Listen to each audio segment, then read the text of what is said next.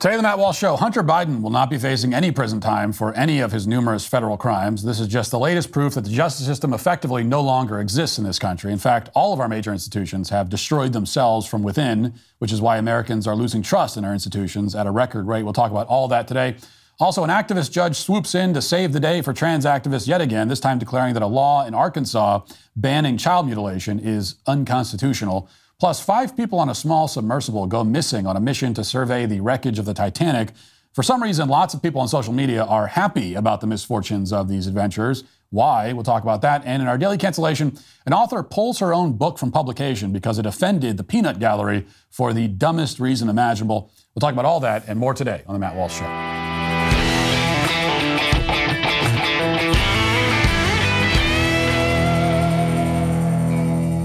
Using the internet without ExpressVPN is like forgetting to turn off your camera on Zoom and everyone sees you picking your nose or doing something embarrassing. Internet service providers, they know every single website you visit. They can sell this information to ad tech companies and tech giants who then use your data to target you. ExpressVPN reroutes your network data through a secure encrypted tunnel so your service providers can't see or sell your online activity. I love ExpressVPN because it's so simple to use. You just fire up the app, click one button, and you're good to go. Plus, it works on phones, laptops, and even routers, so everyone who shares your Wi-Fi can be protected. Your data is your business. Protect it at expressvpn.com/Walsh right now to get 3 extra months for free. That's expressvpn.com/Walsh to get protected right now. expressvpn.com/Walsh. One thing the Biden administration wants you to know is that it takes enforcing the law very seriously. It is a defender of the rule of law, we are told. And it's especially devoted to the law when it comes to gun crime, supposedly. This is something that Biden takes very seriously. In fact, Biden's DOJ proudly promotes its handling of gun cases on its website as part of a much larger initiative, which is supposedly intended to combat gun violence. They want you to believe that lying on federal gun forms is a very serious crime. That's why earlier this year, the ATF put out a statement entitled, "Federal prosecutors aggressively pursuing those who lie in connection with firearm transactions." It's also why a few weeks ago, Democrats in Congress held hearings featuring anti-gun activists like Rob Wilcox. And that hearing was derailed, though, when a congressman asked Wilcox a simple and obvious question. Why isn't Hunter Biden going to prison, given that he lied on a federal form about his drug use and his Navy discharge to obtain a firearm? Democrats in the hearing room didn't like that question very much. Watch. If a person lies on Form 4473 and is a user of unlawful drugs, you can get between 5 to 10 years for that. Is that correct? Is that my understanding? No, I believe Congress changed the sentence last Congress. What is that sentence now? Up to 15. Up to 15 years. Why hasn't Hunter Biden been prosecuted for the crime that he committed? I'm not aware of the facts of that case and can't comment on it. Okay, who do we talk to see why this case is not being prosecuted? I mean, he said very clearly in his book that he used drugs, he had at least a gun. Point of order, Mr. Chairman. State your point of order. Totally irrelevant and not germane to this proceeding. Sir, he's got his 5 minutes. Go ahead, continue. Okay, so I understand why you do not want Mr. Wilcox to answer that question. It's very clear why you don't want, because there's a dual system of justice in America. That's what's going on right now, and everybody's talking about it across America. There's 2 standards of justice that are going on. 2 standards of justice, he says, and, well, he was proven right, of course. By now, you've probably heard how the Biden DOJ managed to square this circle. Yesterday, after a 5-year criminal investigation, the DOJ announced that unlike Ray and Juan and Eddie, Hunter will not go to prison for a year for lying on a federal gun form. In fact, he won't even spend a day in prison. Instead, Hunter Biden will go into a diversion program. And that's remarkable, not just because it's an obviously unfair result, but also because diversion programs like that, according to the DOJ's own guidelines, are unavailable to any defendant who has ever brandished a firearm while committing a felony. And as National Review has reported, publicly available videos from Hunter Biden's laptop, quote, show him brandishing the weapon while high on crack cocaine, which is also a felony. Needless to say, Hunter Biden was never charged with brandishing his firearm or smoking crack. He also wasn't charged with reckless endangerment after his handgun wound up in a trash bin across the street from a high school, even though that seems like a pretty big public safety risk. Senator Mike Lee noted that prosecutors could have easily brought these cases, and probably many others, quote, evidence supported other charges that would have rendered him presumptively ineligible for diversion. But the DOJ buried all of that. The DOJ also let Hunter Biden off the hook on tax evasion. He's getting no jail time for failing to pay taxes for 2 years. Several former assistant U.S. attorneys, including Andrew Weissman and Renato Mariotti, think that all this checks out. Quote, these charges are rarely brought, Mariotti wrote on Twitter yesterday. He added, quote, if anything, it looks like Hunter Biden received harsh treatment. Well, it took all of 5 minutes for journalist Mike Cernovich to debunk that by citing Renato Mariotti's own work, including the time Mariotti pursued a 5-year prison sentence for defendants who failed to pay taxes on less than $2 million in income. And that was not an unusual case. The typical sentence for tax fraud offenders, according to the DOJ's own statistics, is over 16 months in prison. And these are often people who, unlike Hunter Biden, didn't abuse the public's trust by selling a politician's influence overseas. Now, we're not going to spend any more time on the hypocrisy that's on display in Hunter Biden's case. We're not going to go into how, on his first day in office, Joe Biden put a law partner of Hunter Biden's defense attorney in charge of the criminal division of the DOJ. We could spend all day talking about stuff like that. The special treatment couldn't be more obvious, so there's no point belaboring it. We all see it. What's really interesting, though, is that if you dig a little deeper, this story is much bigger than Hunter Biden. And indeed, it's much bigger than politics. And if you doubt that, watch this report from ABC's top Washington correspondent. Pay close attention to how the reporter contradicts himself in real time, apparently without realizing it. Watch. These issues of conflict of interest and playing off his name and the Biden family name will be investigated by Congress, by Republicans in Congress, and the issue is not going away. But doesn't this show, Carl, that Biden is not in the pocket of the DOJ? I mean... Yeah, and again, it depends on, so how do you look at it? Do you look at it and you say, look, they prosecuted anyway, his son now has a criminal record. Yes, that shows, that it would seem to show there was no interference. He didn't pull the plug on the investigation. He didn't order his attorney general to pull the plug on the investigation. But what Republicans will say is that this didn't look at the bigger, more serious allegations. There are significant concerns about Hunter Biden's business dealings.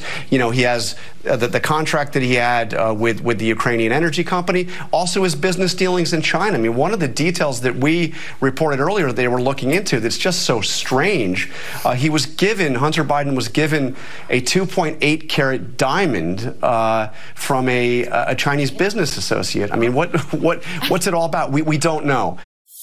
Now, if you can filter out the dumb talking points from the View lady about how all this totally vindicates the DOJ, then that's actually a fascinating clip. The senior Washington correspondent at ABC News begins by explaining that there's no evidence whatsoever that the Biden family is corrupt, but he ends the segment by admitting there's something fishy about that fat diamond that somehow found its way from China into Hunter Biden's possession.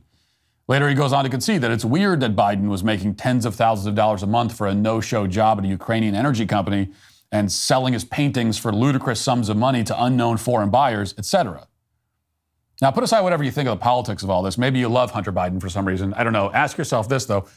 What's the effect on millions of Americans watching a news report as incoherent and poorly conceived as that one? It's not just fraudulent reporting. It's obviously fraudulent reporting. Even if you're a diehard Democrat, that has to resonate with you for the wrong reasons. It's not just that the DOJ is cutting the president's son a break. What we're seeing, what's now undeniable, is that the media apparently is so inept that they can't even lie about it properly. Even ABC's highest-ranking correspondent in Washington just can't pull it off to save his life. This gets to a much broader issue, which is a lot bigger than Hunter Biden. And that issue is the level of trust Americans have in the core institutions of this country. Every poll shows that the trust is plummeting, and it's not hard to see why. Everywhere you look, you're being subjected to propaganda that would make North Korean state media blush. They're treating you like you're a complete idiot. It's relentless. Just hours after the DOJ announced that Hunter Biden won't face any punishment for violating federal law, numerous federal laws, the Pentagon revealed that yet another accounting error means that we get to spend $6 billion more in Ukraine because of an accounting error. Imagine that. And on top of that, also on the very same day that the DOJ announced Hunter Biden wouldn't go to prison, we learned that the plan is to put Donald Trump on trial prior to the 2024 election. How is CNN covering that? Well, they ran this headline, quote, another historic week in the investigation and prosecution of Donald Trump. Contrast that with another CNN headline from this week on the same kind of prosecution happening in Russia. Quote, Russian opposition leader faces decades behind bar as new trial starts. Translation, it's good when we throw our opposition leaders in jail. It's bad when Russia does it. Well, if it's hard to believe that anyone's falling for this anymore, that's because no one is falling for it anymore, or at least very few people. Every major institution in this country now flaunts the norms they pretended for so long to care about. And that matters because the quote-unquote democratic system that the left pretends to deeply cherish doesn't work if the people lose all trust and faith in the system itself. If nobody believes any of this or believes in any of this, it all falls apart. People notice when the authorities imprison good Samaritans like Daniel Penny, even as arsonists and rapists go free. They notice when the DOJ sends a SWAT team to raid the home of a father who protected his child from an abortion clinic volunteer while totally failing to investigate attacks on Christian pregnancy centers. Breakdowns in trust often begin in the political world in response to obvious hypocrisy like this, but the harm transcends the political world very quickly. Pretty soon you have no norms left of any kind whatsoever. For years, we've been witnessing in slow motion the destruction of any integrity in the fields of medicine and public health. And this week, very publicly, it came to a head. Now we're told that vaccine scientists shouldn't debase themselves by debating skeptics on Joe Rogan's podcasts. You know, you have guys like Tom Nichols and others, people in the establishment media. They've been arguing for days that the credibility of the medical field would be diminished if experts engaged in these kinds of spectacles started lowering themselves to the point of debating non-experts on podcasts. But the medical field's credibility is already diminished to the point of non-existence. Like nobody trusts it anymore. That's what happens when you forcibly inject a drug into millions of people's bodies while lying about its efficacy. And when you castrate and sterilize children while claiming that it's a life-saving procedure.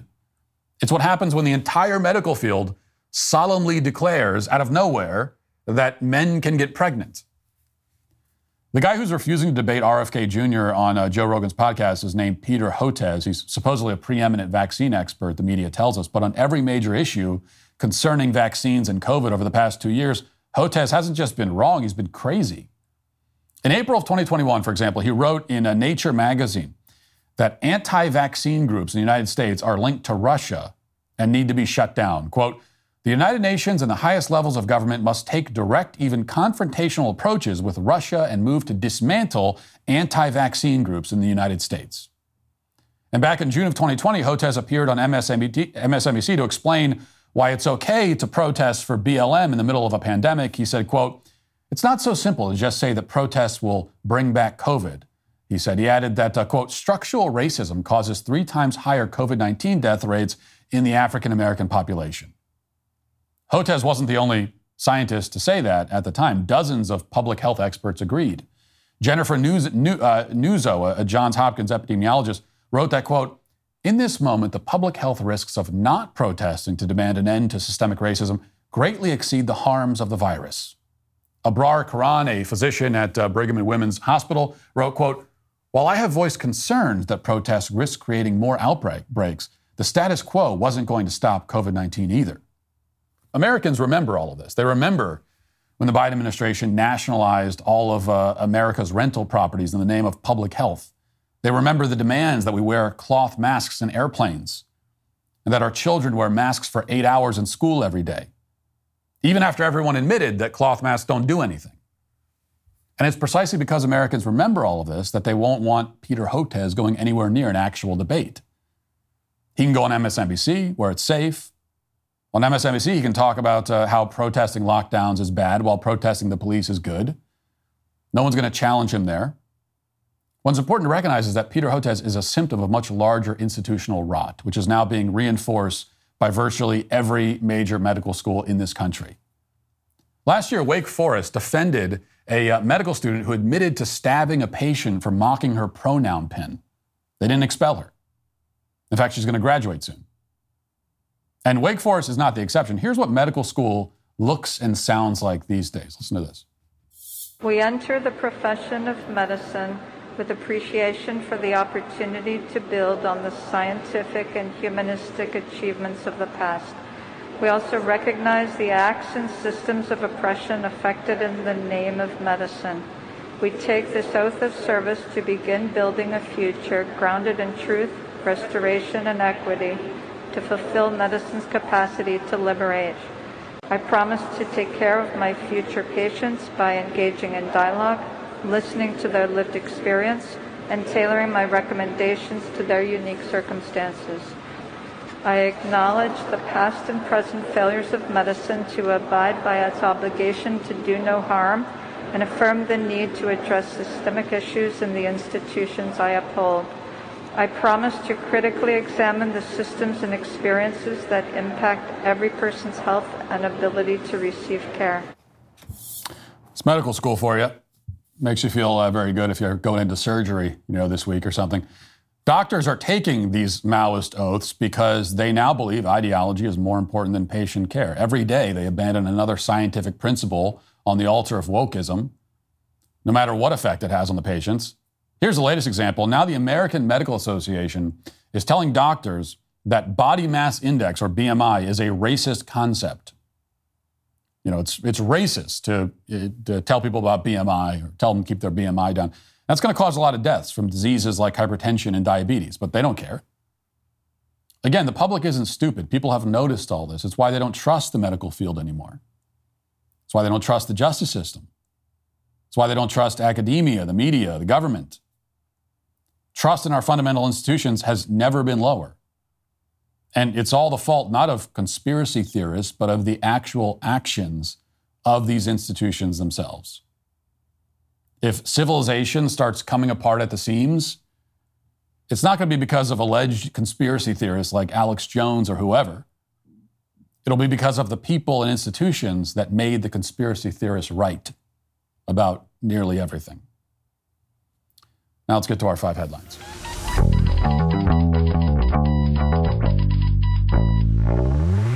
Congress once again allowed itself to be pushed into appeasing the administration and raising the debt ceiling for the 79th time, paving the way for continued reckless spending and further devaluation of the dollar. As our national debt continues to skyrocket, how are you protecting your savings?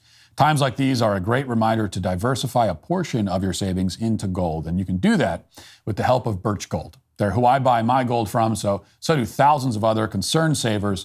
Birch Gold will help you convert an existing IRA or 401k into an IRA in gold. You don't pay a penny out of pocket. It's very easy to do. When currencies fail, gold is a safe haven. How much more time does a dollar have? Ask yourself that. Well, you can protect your savings with gold. Birch Gold has an A+ rating with the Better Business Bureau and thousands of happy customers. Text Walsh to 989898 and get your free info kit on gold today. Again, text Walsh to 989898. Okay, we'll start with some unfortunate news, some bad news from the Daily Wire. A federal judge struck down in Arkansas a ban on sex change surgeries and treatments for minors as unconstitutional on Tuesday. U.S. District Judge Jay Moody issued the ruling permanently blocking the law, which would have forbidden doctors from providing hormones, puberty blockers, and sex change surgeries for minors after temporarily blocking it in 2021. Quote, this is from the Obama-appointed judge. He wrote in his opinion, rather than protecting children or safeguarding medical ethics, the evidence showed that the prohibited medical care improves the mental health and well-being of patients, and that by prohibiting it, the state undermined the interests it claims to be advancing. Moody's scientific claim stands in sharp contrast to many medical journals that warn of the dangers of such treatments and provide little evidence of benefits to minors, as was highlighted in a recent hearing in the House Subcommittee on Health. But this is what Moody is arguing. He says that he just asserts that this quote-unquote medical care improves the mental health and well-being of patients. It's not that there's little evidence to support that. There is no evidence to support that. The evidence does not exist. He's inventing this. Another activist judge who comes in to save the day for the trans activists yet again. And this is what the trans activists need. They need the judges to step in. They need to be bailed out by the courts over and over again because they're losing. Otherwise, they're losing in the state legislatures. They're losing in the court of public opinion. Okay, they're losing in the culture because people are waking up to the insanity of all of this. So they're losing everywhere, and then they can turn to the courts. And What that means is that ultimately this is going to end up in the Supreme Court. And it's a question of, now it's become a question of the Constitution, of interpreting the Constitution. This activist judge said it's a constitutional right. Of course, the question as always is, whose constitutional right is it? It's the constitutional right of a child to be sterilized without his consent? Because a child cannot consent? Well, that doesn't make any sense. So whose constitutional right is it? I mean, what he's actually asserting, once again, is that it's the constitutional right of the butchers. They're the ones who are doing the thing. So what he's really saying is that doctors have a constitutional right to sterilize and castrate children for profit. That's what he's actually saying. And that is a claim that, of course, does not stand up to scrutiny. And I don't think it's going to stand up in the Supreme Court either, which, again, is where this is inevitably headed. And that's a point that I want trans activists to hear and to understand. Like, if you're a trans activist, I want you to hear this. I know you like to gloat every time a degenerate activist judge bails you out, because, again, that's all you have. You cannot win anywhere. You cannot win in any forum where there's actual debate and evidence is presented. You cannot win there. So you just need a judge. You need your hero in a cloak, in a black robe, to come along and say, yep, never mind, forget all that. You can't win anywhere else. That's all you have. You have judges, and then you have big tech platforms stopping people from talking. If people are allowed to simply talk about this openly and honestly, you lose, and you know it. And that's why, in the end, like, ultimately, you will lose. It's not sustainable for you. You will lose in court, ultimately. You will lose in the state houses. You'll lose everywhere. And you'll lose everything. Your position, the claims that you are making, are indefensible. They are insane. They're totally laughably absurd, deranged, morally and intellectually. Like, everything you believe and claim, it's all grotesque and stupid and crazy. Everything about your worldview and your view of yourself is wrong and demented and doomed to failure. History will look back on you with disgust and disbelief. Like, everything you're doing and saying right now, it's so crazy and stupid that people won't even be able to believe that this was real. There's going to be a debate in the future about whether any of this even happened. Okay, there are going to be people 100 years from now who say, that didn't happen. What do you mean, in the early 21st century, people thought that men could have babies and they were castrating little boys to turn them into girls? That didn't even happen. That's an actual point of view that will exist in the future. Like, what you're defending is so crazy that people in the future won't even believe it happened. And as for you personally, you will die, as we all will, but you'll be forgotten. You'll leave behind no bloodline, no legacy, no one who loves or cares about you. You'll be forgotten. The movement that you are a part of, though, will be remembered. It'll be remembered as one of the most insane and disgraceful chapters in the history of human existence. And you should really know that. I want you to know that generations of people forever, I mean, the ones who can even bring themselves to believe that any of this ever happened, they will be laughing at you. Like, for thousands of years, people will be laughing at you. And I think that you know that. Deep down, you know that. Because you know it's all a lie. Everything you say, everything you whisper to yourself in the mirror in the morning, you know it's all a lie.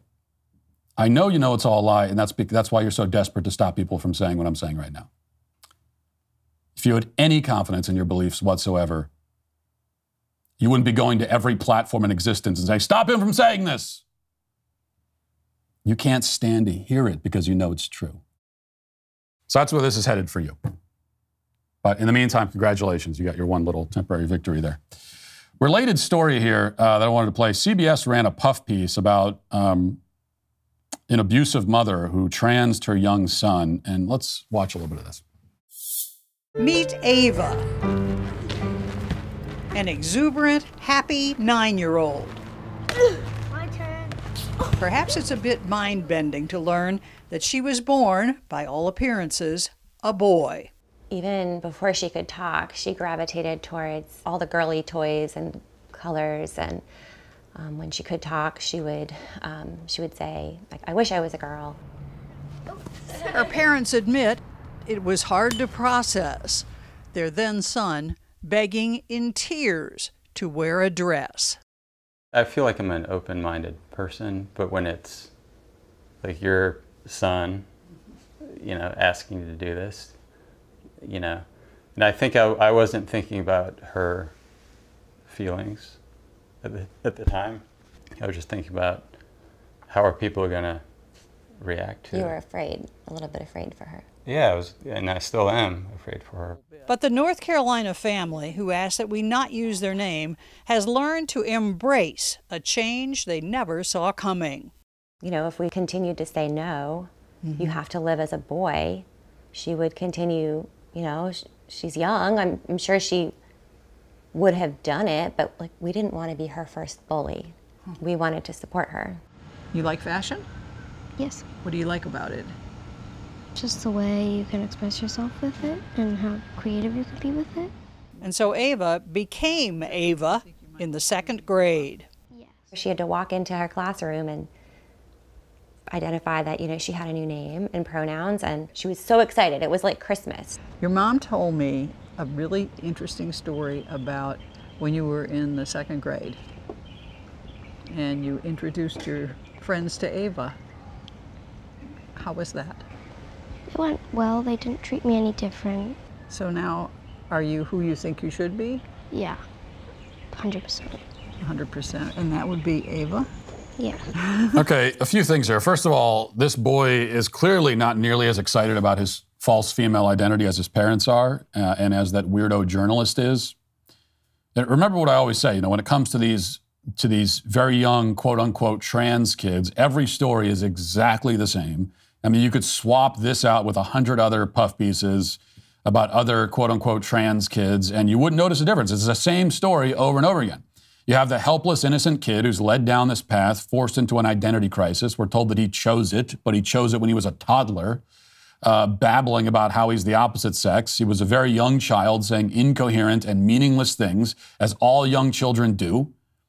And his parents seized on that and used it as an excuse to turn him into this.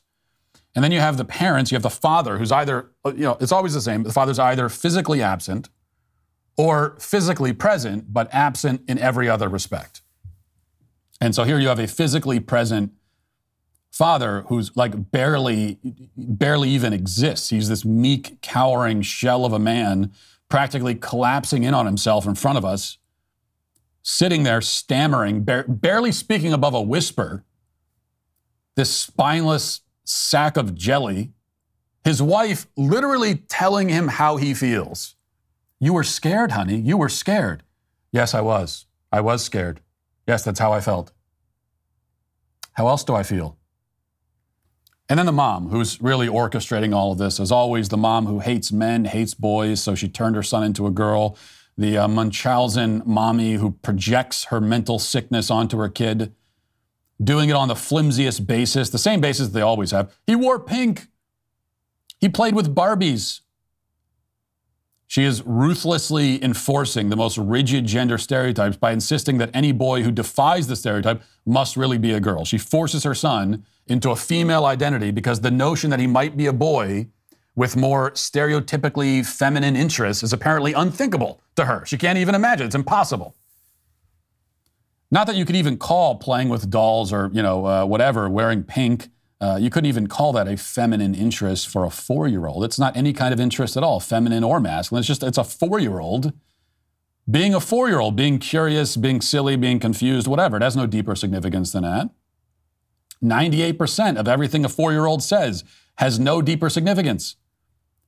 It barely means anything. Kids that age will frequently insist that they want to do things that they don't even really want to do.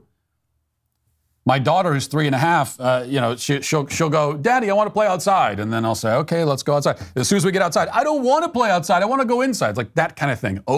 That's a 3 or 4-year-old over and over again. That's your life, right? Raising a 3 or 4-year-old. It's that over and over and over again. And yet that confusion is taken and exploited. And that's the story that we see. And it's always the same story. And it's always tragic. Speaking of tragedies, Daily Wire has this. As time runs out for the passengers on the Titan submersible that went looking deep into the sea for the wreckage of the Titanic, a last-ditch effort involving heavy machinery and submarines arrived in Newfoundland on Tuesday night. 3 C-17 aircraft from the U.S. Air Force reportedly landed at a cargo terminal in St. John's, carrying unmanned vehicles capable of going 19,000 feet underwater, as well as 2 heavy-duty Hyundai winches emblazoned a huge roll of cable and 2 large machines that said high voltage on their sides, according to Daily Mail. A forklift truck loaded the equipment onto 6 flatbed trucks. The equipment was taken to a port where a ship dubbed the Horizon Arctic was scheduled to leave at midnight, although the journey to the area where the Titan is submerged would take 15 hours. The Titan may be as deep as 12,000 feet below the surface, and it's sitting down there, as far as we know, on the surface, maybe not far from the wreck of the Titanic. Late Tuesday night, banging sounds were reported coming in 30-minute intervals near where the Titan went missing with its passengers. And if you've been following this story, then you already know what led up to this. You have this company, OceanGate, where this submersible, very, very small submersible, about the size of a minivan, that goes down to survey the wreckage of the Titanic, which is like 12,500 feet below the surface. And they went down several days ago and lost touch with the people on the surface about an hour and a half into the plunge, and they haven't been heard from yet. This article continues. Another concern regarding the passengers comes from the fact that a 2022 report by CBS correspondent David Pogue said the Titan's hatch is sealed by an external crew with 17 bolts, so they cannot open the hatch from the inside. Well, that's one. I don't understand why people are making a big deal about that fact. There are a lot of interesting facts about this submersible, and one of the things people are talking about is that, it's sealed from the outside, so they can't get out. They can't open it. I don't really understand why that's relevant here, because they're at the bottom of the ocean, so it's not like opening the hatch would be an option anyway. But either way, I find this whole story fascinating. I mean, just thinking about the depths of the ocean, a place where almost no human being has ever been, a place we know very little about. We know more about the surface of Mars than we do about the ocean floor. And then to think that there are people potentially trapped. I say potentially because it's possible the thing imploded on the way down. They're all dead now. But the idea that there are potentially human beings living and trapped down there it's viscerally terrifying. It plays on every major human fear simultaneously, and it's also fascinating. And it's also been depressing at the same time to see the reaction from the public to all of this, at least on social media, where people have just been like outwardly contemptuous, scornful, openly hating these guys who are on the submarine, laughing at their demise or their impending demise. And it's really bizarre to me. What did these people do to you? Like, what do you have against them? I'm just seeing these reactions from people on social media, even people that I know, who at least I'm familiar with and I have respect for, and seeing the way they're reacting to it. What exactly do you have against them? What did they do to you? Why are you happy that they're going to die? Potentially like one of the most horrific and nightmarish deaths imaginable. Now, sure, we've all seen videos by now of the guy who owns the submersible talking about the corners that they cut in making it. You've probably seen this video, but let's play it again. An experimental submersible vessel that has not been approved or certified by any regulatory body and could result in physical injury, disability, emotional trauma, or death. Where do I sign? Oh, take your shoes off. That's customary. Okay. Wow. Inside, the sub has about as much room as a minivan. So this is not your grandfather's submersible. We only have one button, that's it. It should be like an elevator. It shouldn't take a lot of skill. The Titan is the only 5-person sub in the world that can reach Titanic depths, 2.4 miles below the sea. It's also the only one with a toilet. Sort of. And yet, I couldn't help noticing how many pieces of this sub seemed improvised. We can use these off-the-shelf components. I got these from Camper World. We run the whole thing with this game controller. Come on! Okay, so these people got into that tiny metal can piloted with an Xbox controller, and they went 12,000 feet under the sea to the wreckage of the Titanic, down at a depth where almost no other human being has ever physically been. And for this reason, people on social media, the peanut gallery, seem to hate them. They're openly laughing at their misfortune, especially because the people in the submersible are rich. You know, these are rich people. There's a couple of billionaires down there. And I've seen a lot of that on the internet. Stupid rich people. I'm glad they're all going to drown. But I just don't get this reaction. I have to tell you, I don't understand it. It doesn't resonate with me. I go very much the other way. I instinctively have a lot of respect for people who do daring, dangerous, even arguably suicidal things for the sake of exploration and discovery. I respect that. I wouldn't do it myself, but I respect it. The world needs people like that. And don't tell me that, it's not exploration, it's just rich people on vacation. Stop that. Okay, they're going to a place where almost no other human being has ever been. They're going to the bottom of the freaking ocean, you idiot. Yes, that's exploration. The ocean is a mystery. The ocean is an unfathomable mystery. That's what you have to understand. The vast majority, something like 80% of the ocean, is unknown, unmapped. The deepest depths of the ocean especially are unknown. The very deepest depths, the Challenger Deep as it's called, has only been visited by 3 human beings ever in history. The Titanic is not at the deepest depths, but it is 2.5 miles down, where very few people have ever gone. The wreck itself has been visited by fewer than 250 people, which is a very small number of people in history. Like, you have never done anything in your life that only 250 people have done. You have never been anywhere that only 250 people have been to. Never in your life, and you never will. Everywhere you've ever been in your life, every part of the globe that you have traversed has been visited and seen by millions of people. Okay, every time you go on vacation, no matter where you're going to a place that millions of people have been here and know all about it, and they've taken pictures, and it's on Facebook and everything. So you have no idea what it's like to go to a place where in the entire history of humanity, the total number of visitors could fit into a small auditorium. That is exploration, and I respect that, and especially these. I think because people, you could ask, what would drive someone? Like, why would you want to do that in the first place? And there's a couple answers to that. One of the answers is in history there have always been people like this, and we need people like this. We need people with lots of money who are eccentric and willing to do crazy things like this. The age of discovery and exploration in history was fueled by people like this. The world would be a much smaller place without them. So some of that, some people are just like, this is how they're wired.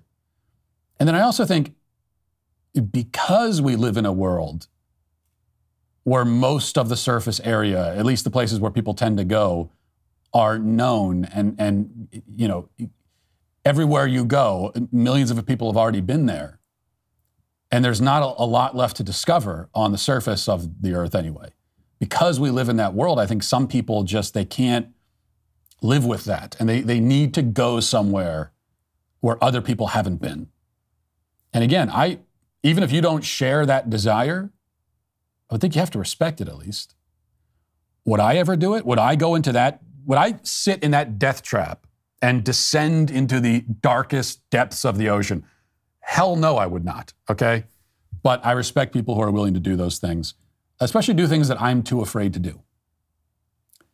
And I would think that we all respect that, but apparently we don't. And that's a sign of cultural sickness. It really is. Like, this is actually kind of a good litmus test. When you see people doing daring, crazy things, and it goes horribly wrong, and you hate them. You hate them. And when that becomes the cultural attitude, that's a sign that we are sick. that we are a sick culture. So, there's my lecture in compassion. You don't get that very often on this show, but here you'll get it anyway. One other quick thing, this is from Daily Wire. President Joe Biden's monkeypox advisor appeared to defend risky sexual behavior, waving it off as simply someone's idea of a fun Friday night during a Sunday appearance on MSNBC. Dr. Dimitri Deskalakis is a physician and gay activist who specializes in the prevention of HIV and other sexually transmitted infections. The word specializes, doing a lot of work there. I'm not sure how great he is at preventing any of that stuff. But anyway, he was on MSNBC, and here's what he said. I work in HIV normally, and I'll tell you that, I always say that I've never made an HIV diagnosis in someone that hasn't somehow related to stigma. I think Mpox is the same. So really, stigma tends to be a barrier to testing, a barrier to vaccination. And so, really addressing stigma intentionally and making sure that we get the word out in a way that supports people's joy as opposed to, calling them risky. So I think, one of the things to think about is that, one person's idea of risk is another person's idea of a great festival or Friday night, for that matter. So we have to sort of embrace that with joy and make sure that folks know how to keep themselves safe. Joy. We got to support people's joy, he says. Yes, because when I think of AIDS and monkeypox, the first thing that comes to mind is joy. Very joyful. But he doesn't want to talk about risky sexual behavior because that might stigmatize, the dreaded stigma. And, this is kind of a good, interesting segue anyway, because we just talked about risk and risky behavior, like getting into a submersible and plunging 2.5 miles into the ocean. And that's admirable risk, okay? The risk of exploration, in my thinking anyway, is admirable. I admire that. But then there's also shameful risk. Okay, there's risk that actually should be stigmatized. And that's the risk that he's talking about. Even though he says that that's the risk we should admire. Well, it's just fun. It's a fun time. No, this is the risk that comes from not being able to control your sexual impulses. This is the risk, the risk that comes from being a weak, degenerate, almost animalistic sort of person who cannot control yourself. That's what he's saying. He is openly defending, quote unquote, risky sexual behavior. And that's what we mean when we talk about risky sexual behavior. It means sexual behavior where you're knowingly putting yourself at risk and putting the other person at risk. So that's risk also, but that is not the admirable kind of risk. That is the risk that should be stigmatized. Okay, if for the sake of getting your sexual thrills, you're willing to put yourself in physical danger and put someone else in physical danger, that should be stigmatized. That is disgraceful and disgusting. So we have it, but that is the kind of risk now in our culture that we celebrate while stigmatizing the risk taken by explorers and discoverers. We have it exactly backwards, as always. Let's get to the comment section. Who makes a Twitter mob fly off the handle with rage? Who's to blame? It's a sweet baby gang. Picture the perfect summer night, the warm summer breeze on your face as you lounge in your favorite chair outside, the grill sizzling with juicy burgers. The aroma of the food is irresistible. Your mouth waters as you wait for it to be cooked to perfection. Now imagine what this perfect summer night would look like if you went to turn on the grill and your propane tank was empty. That's where my friends at Cinch come in, and they can save the day for you. Cinch is a propane grill tank home delivery service. They deliver propane tanks right to your door. Cinch delivers on your schedule, does not require any long-term commitment or subscription. Plus, delivery is completely contactless. You don't have to wait around at home. You can track the order on the Cinch app from anywhere. Whether you're grilling for the Sweet Baby Gang, camping with your family, or lighting up your fire pit on a cold summer night, whatever it is, Cinch's propane delivery service ensures you have the fuel you need to make the most of every moment and every summer night. Go online to cinch.com or download their app to order. New customers can get their first tank exchange for just $10 with promo code Walsh. That's CYNCH.com, promo code Walsh. This is a limited time offer, and you must live within a Cinch service area to redeem it. Visit cinch.com/offer for details. If you can remember back to ancient history of this past Friday, our last show before today, we revealed the internal documents at Fox that show how leftism is, in its most extreme forms, is pushed on the employees at the highest level of the company. And so we have some comments about that. Patton for President says, you're witnessing a slow transition between Fox and CNN. They're switching sides. CNN needs ratings. Fox is rich. They'll work something out so CNN can stay alive. Conservatives are still without proper media representation. Well, you're definitely right about that last point. At least in the corporate mainstream media, if you're a conservative, there's no voice representing you in that corporate legacy media world. As far as CNN and Fox switching sides, I wouldn't say they're switching sides at all. They're on the same side. It's not like CNN is going conservative and Fox. That's not what's happening. It's everybody going to the left. That's been the way the tide has been taking all of corporate media, Fox very much included. Another comment says, I know some elderly people who only watch Fox because it's conservative and it's on cable TV and makes great background noise. They aren't tech savvy, nor do they have energy to watch on Twitter. I'd feel bad trying to convince them Fox is bad, but they're too old. What's your advice? Well, I think we should be telling the truth to everybody. And there's no such thing as being too old to understand the truth. It is what you said about background noise is very much the case. And I've seen this myself. I think, anybody with like a conservative elderly family member, whether it's a grandparent or a parent, this is something that we've all seen, in homes of just Fox is. So Fox historically has gotten a lot of ratings, but what you understand is that a lot of that is just TV is put on and it's just on. It's background noise. And it's on all the time. That's what a lot of those ratings are. Which is also why there isn't the same kind of influence that comes with it. Great ratings on Fox, but yeah, a lot of those ratings, like that's someone who's 78 years old and just has the TV on as company. But no matter how old somebody is, I think that they should absolutely be told the truth. And if you have an elderly family member who loves watching Fox, well, they can make their own decision, but they should at least know. And that is that's the saving grace for Fox right now, is that we have revealed that Fox, at the corporate level, at the highest levels, this is a company that pushes wokeism just as bad as any of the other companies do, any of the other media companies do in that world. But the saving grace for Fox is that many of Fox's most loyal viewers, they're not on the internet, they're not on Twitter, they're not on social media, they're not watching me, and so they're not going to hear about this. Which is why you should be telling them. Tell them that, you think that this is a place that you can trust these people, but here's what's really happening behind the scenes. I think you should tell them that, definitely. Kentucky Ranger says, I thought CNN was bad. Fox just took the clear lead. Yeah, well, Fox, you're right. Fox is actually worse. Fox is worse than CNN because there is that element of betrayal. At least with CNN, you know what you're getting. Everybody who watches CNN, MSNBC, really MSNBC is the least objectionable to me because they don't even really pretend to be unbiased or impartial or anything like that. I mean, sure, if you ask them, they'll say that this is objective, truthful reporting, but really they don't make much of an attempt to pretend. So you know exactly what you're getting when you watch MSNBC. Similar thing with CNN. With Fox, it's just as left-wing, it's just as woke, but there's that element of dishonesty and betrayal that comes with it as well. And this one is not about Fox, but another topic we talked about last week. Interesting take in regards to not always explaining yourself to your children. My mom definitely didn't, and I know how annoying it was for me, who was trying to understand her reasoning, even if I listened regardless. I just wanted to understand her or a boss's orders.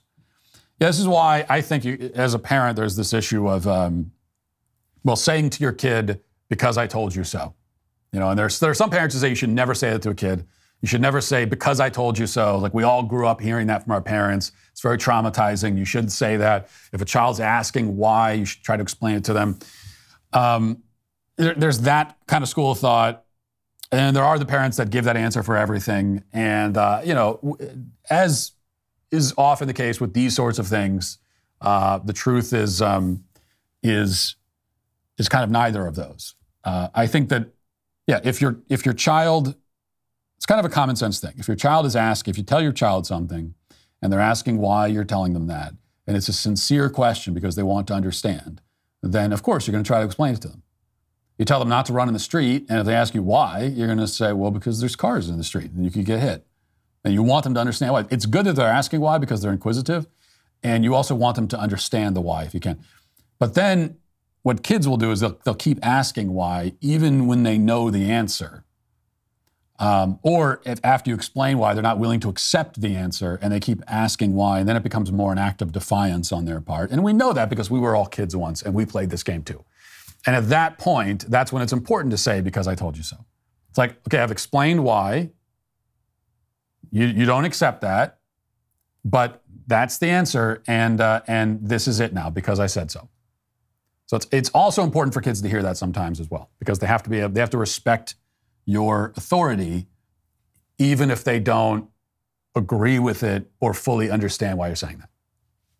So you tell them not to run in the street, you can explain why, but if they choose to, if that answer doesn't resonate with them or they still don't understand, well, still don't go in the street. You have to trust that I have your best interests in mind, and even if you don't understand, you have to have that kind of relationship with your kids. If you don't, then it all kind of breaks down. Companies are strong-arming their customers to support abortion, canceling customers for their political views, and making a mockery of women by supporting transgender models. No government agency, institution, or company is allowed to just be what it is and focus on fulfilling the tasks that it was made to fulfill. A beer company can't just make beer anymore. Their primary concern is not with brewing and distributing beer, but with showing their support of the left's political and cultural agenda. That's why we need Public Square, which offers a new solution. Public Square is an app and a website where you can get connected to tens of thousands of businesses from all different industries that share your value for life, family, and freedom. Public Square also offers discounts to many high-quality businesses on the platform, so you can actually have an incentive to spend money with companies that don't hate you. Imagine that. Whether you're looking for a new athletic clothing that knows what a woman is, a banking partner that you can count on, or simply a new restaurant in your area that won't lecture you about your political views as you're trying to enjoy a meal with your family, head over to publicsq.com. Public Square is free to join as a consumer or a business owner. You can get started at publicsq.com or download their app today. That's publicsq.com. Also, as you may know, we've been in an ongoing battle with some of the biggest social media platforms out there. Last month, I was demonetized on YouTube, then Candace Owens and Michael Knowles were both suspended for 7 days. Not to mention, in the past 2 weeks, YouTube has struck 3 of Dr. Jordan B. Peterson's videos from their platform. Now, most of these so-called violations across all channels have stemmed from our coverage of the transgender debate. Being expected to adhere to vague, arbitrary, and constantly changing rules has become, to put it mildly, increasingly frustrating. These rules contradict everything we stand for, and it's become glaringly evident that we cannot rely on many third-party sites to support us. Daily Wire Plus, then, is the best platform for you to find content that is free from big tech's vague guidelines. So if you believe in our work and in fighting for the ability to debate some of the biggest cultural issues facing us today, then now is the time to join. What are you waiting for? Sign up today and you'll get 25% off your Daily Wire Plus membership. Go to dailywireplus.com/subscribe and join the fight. Now let's get to our daily cancellation. Today for our daily cancellation, we turn belatedly to a story that unfolded last week, but which must not escape the wrath of the daily cancellation. It's just too perfect. The segment was made for cases like this. This is the story of Elizabeth Gilbert, who's the author of the 2006 hit memoir, Eat, Pray, Love, which chronicles her mission to find herself and discover the deeper truths of life after her divorce. Now, like any vapid, self-absorbed upper-middle-class woman, she does this by going on vacation. For whatever reason, lots of other women at the time were deeply interested in reading this lady's travel blog about her experiences as a tourist in various tropical locations. As we all know, there are generally 2 kinds of stories that are always sure to be incredibly boring and trite. There are dream stories, because your dreams are never interesting to anyone but you. And then there are stories about cliched epiphanies that you had while on vacation. And those are never interesting either, because no, your vacation was not life-changing. You were you when you left for vacation, and you were you the whole time you were on vacation, and you return as you, the same person that you were before, unfortunately. Your Jamaican cruise isn't going to change that. As it happens, shallow liberal women are especially inclined to tell both types of stories, and this was a book devoted to one of them. She probably also talked about her dreams in the book, though I can't say for sure. But now, somehow, nearly 20 years later, Elizabeth Gilbert is the author of something even more embarrassing than Eat, Pray, Love. This new work may be called Eat, Pray, Cower Like a Scared Puppy, because indeed, Gilbert is now responsible for what might be the most pathetic and humiliating surrender of all time. I mean, she makes France in World War II look stalwart by comparison. This is truly one for the record books. And I say this only a couple of weeks after Blue Jays pitcher Anthony Bass groveled to the LGBT cult, like we talked about, begging their forgiveness for committing the crime of thinking for himself. And then a few days later, he was cut from the team anyway. And that was humiliating. That was disgraceful. That was an absolute masterclass in self-flagellation. Anthony Bass has a PhD in beclowning himself, but it still pales in comparison to this. 2 weeks ago, Elizabeth Gilbert excitedly announced her new book. Now, surprisingly, it's not another memoir detailing her weekend trip to Myrtle Beach and all the deep insights into the mysteries of the universe that she picked up along the way. Instead, this is a novel set in the mid-20th century in Siberia, and it centers around a group of people who resisted the Soviet government. And she says, tried to defend nature against industrialization, whatever that means. It's called The Snow Forest because it takes place in a forest in the snow. That's how she came up with the title. Gilbert has never been known for creative titles.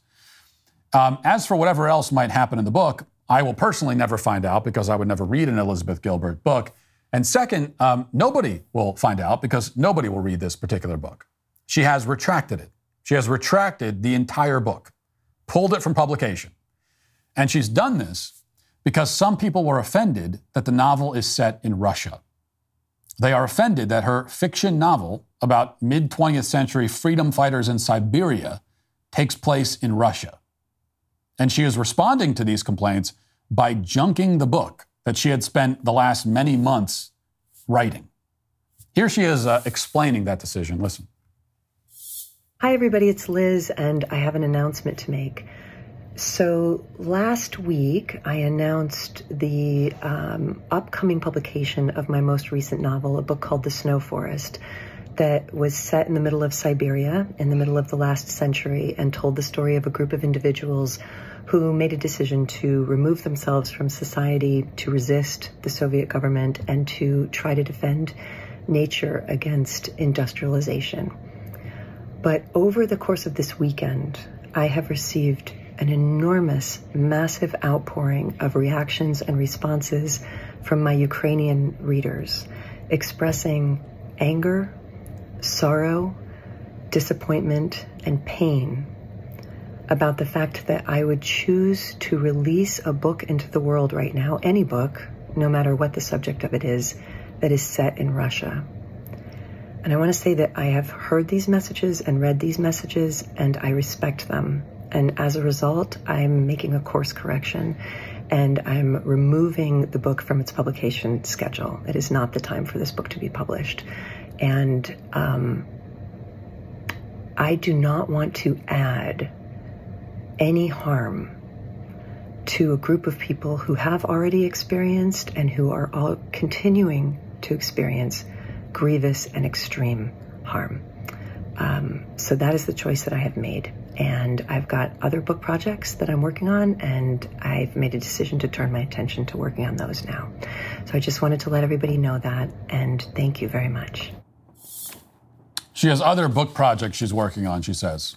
Hopefully before completing those other books, she will gather together a group of gay, trans, disabled, polysexual, queer, lesbian Ukrainians and get clearance for every character, theme, plot point, setting in the book.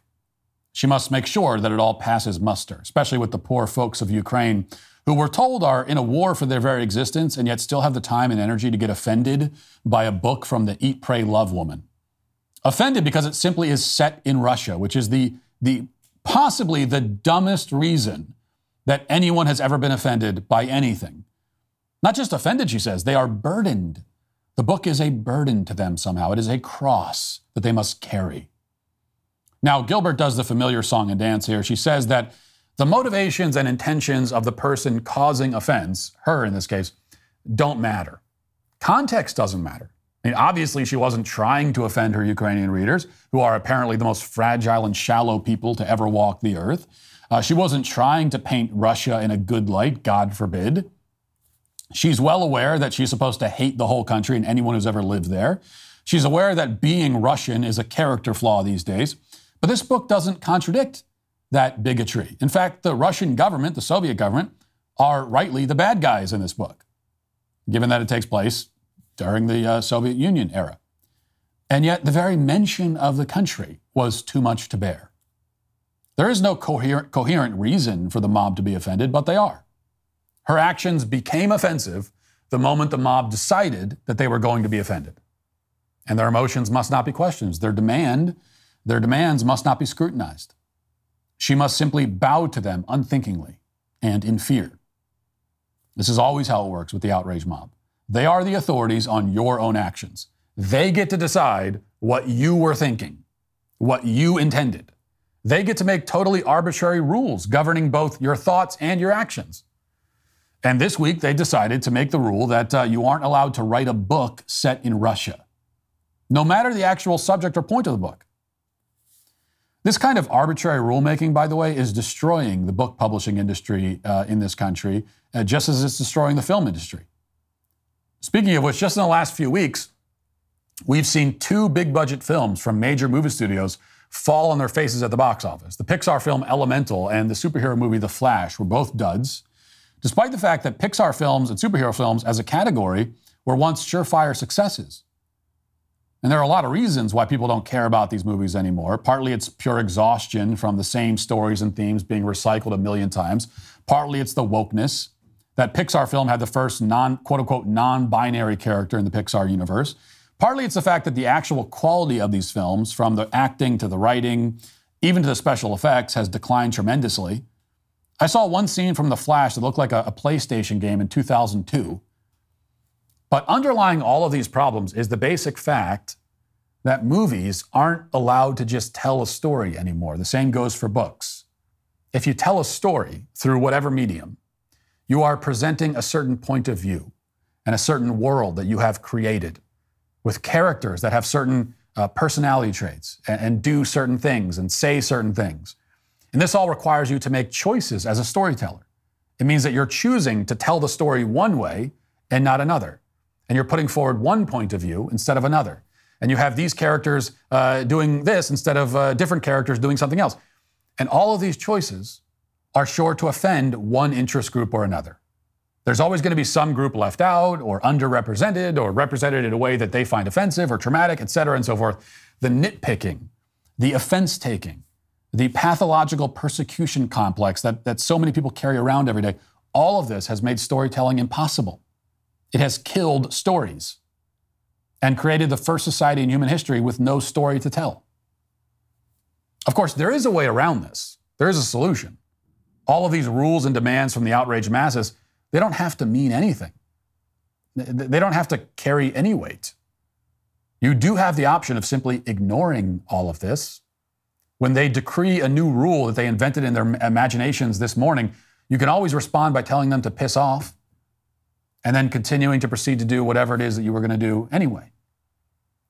When they say that they're burdened and they're hurt and deeply wounded and traumatized by some innocuous thing or statement or plot theme or storytelling choice, you do have the option of laughing in their pathetic, manipulative faces. Gilbert could have doubled down and issued a statement announcing that she'll now be writing a whole series of books set in Russia and Putin will be the hero, just to spite all of these weepy little clowns. But if she didn't want to commit to a new series of books simply out of spite, which I guess would be understandable, then she could have at least told them all to kiss her ass in so many words. That was an option. It's always an option when facing the outrage mob. The middle finger option, we might call it. The option we should all be choosing when confronted by these people. Certainly the only option that will rescue the film industry and the book publishing industry from annihilation. But Gilbert didn't choose that option. She decided to debase herself and throw out her own work, months of effort, to appease a bunch of dumb, soulless crybabies. She chose not to offend, even though offending these people is not only okay, but a virtue. It is the virtuous path. She chose the unvirtuous path. And for that reason, Elizabeth Gilbert is today canceled. That'll do it for this portion of the show. As we move over to the members block, you become a member today by using code Walsh at checkout for 2 months free on all annual plans. Hope to see you there. If not, talk to you tomorrow. Godspeed.